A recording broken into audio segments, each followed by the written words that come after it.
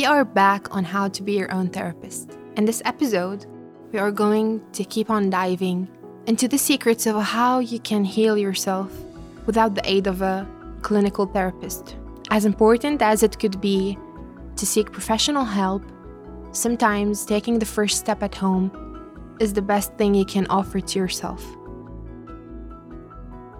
I'm sure you've heard of the expression to open Pandora's box.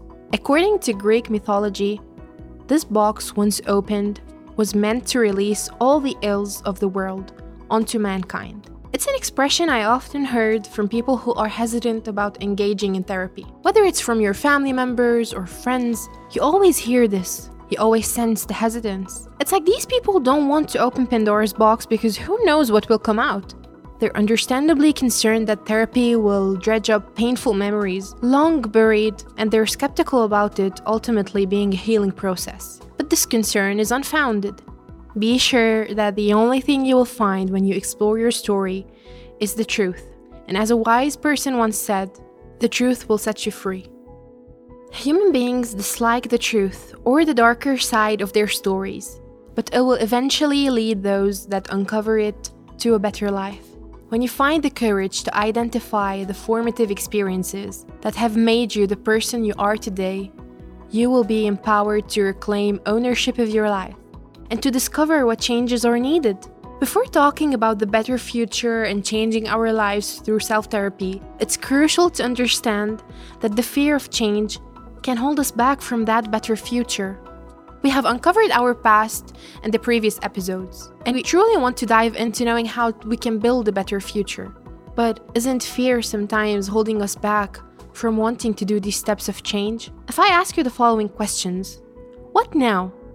What do you want for your future?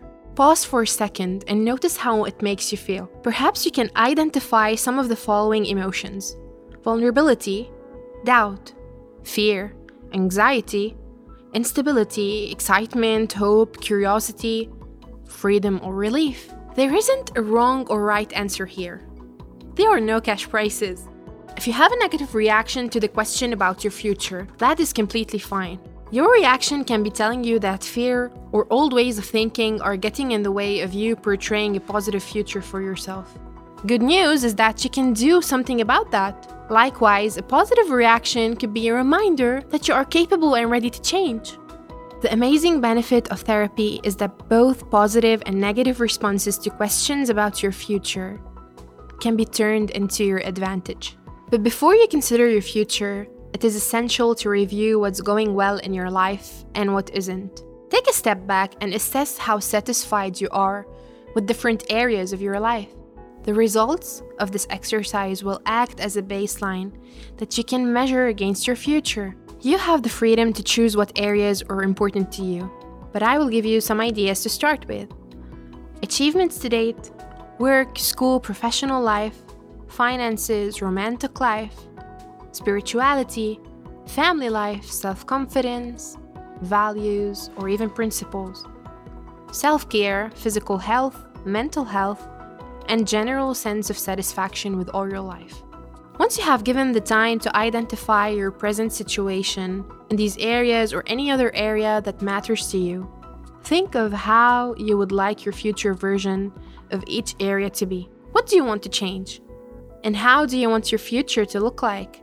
Just as our past is important for us to shape and mold our future, our present is even more important because we have control over what we do now, and there is power in now. After looking back at where we were and where we are now, it's time to look forward. You are at crossroads and you have the chance to take a different route with your life. Stop and ask yourself, is your current version nourishing you with fulfillment? Do you want to remain average, or do you want to experience and live an exceptional life? If you thought about the people that die each day, I am confident that most of them, if given another chance, they would have opted for a different life. They would have aspired to experience exceptional moments. Your exceptional is different than anyone else's. And deciding that after curing your past and reshaping, reforming, molding your present, Your future will eventually turn out to be exceptional. It will be a wonderful tomorrow you have always wanted to live. Exceptional shouldn't be bigger, better. It's truly personal. And it's what you want from your life. How do you figure out what the exceptional future to you would look like? 2 components will help you figure that out. Material life changes you want for the future, and internal changes that you want to make, such as ways of thinking, managing emotions, or even behaviors. Do not set unachievable aspirations for yourself. Instead, focus on setting SMART goals. And in case you have no clue how to set a SMART goal, you can refer to one episode of the Happy Me Project where we have explained everything about that. Briefly, a SMART goal is a goal that is achievable within a small period of time. It's something that you can reach within a set of actions that you set under a plan.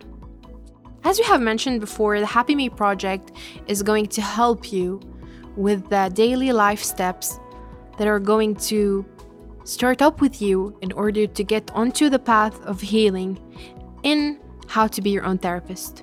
So listening to how to be your own therapist on its own will be lacking a bit of information in case you haven't tuned into the Happy Me Project, because these 2 podcasts complement one another and complete each other. In order to heal ourselves, in order to try to become our own therapist at home, it is important to include daily life steps, and the Happy Me Project is going to help you do that. Patience, commitment, and encouragement are important to stick to the plan, because healing the past and working on the future can only give us back when we are constantly working on our present. Self-therapy doesn't just target the past and its wounds, but the main purpose of healing this past is to pave the way for a brighter future. What we aspire to be is only achievable when we know how to make the most out of the present. And when we keep taking action every single day, as well as showing up for ourselves, 4 key actions and self-commitments need to be part of everyone's self-therapy journey, regardless of the issue. We will tackle all of these in the upcoming episodes, and I hope that you are enjoying this journey of healing yourself step by step, alongside trying to seek inner peace and this commitment to facing any reaction, any issue, any emotion with mindfulness, patience, and wisdom.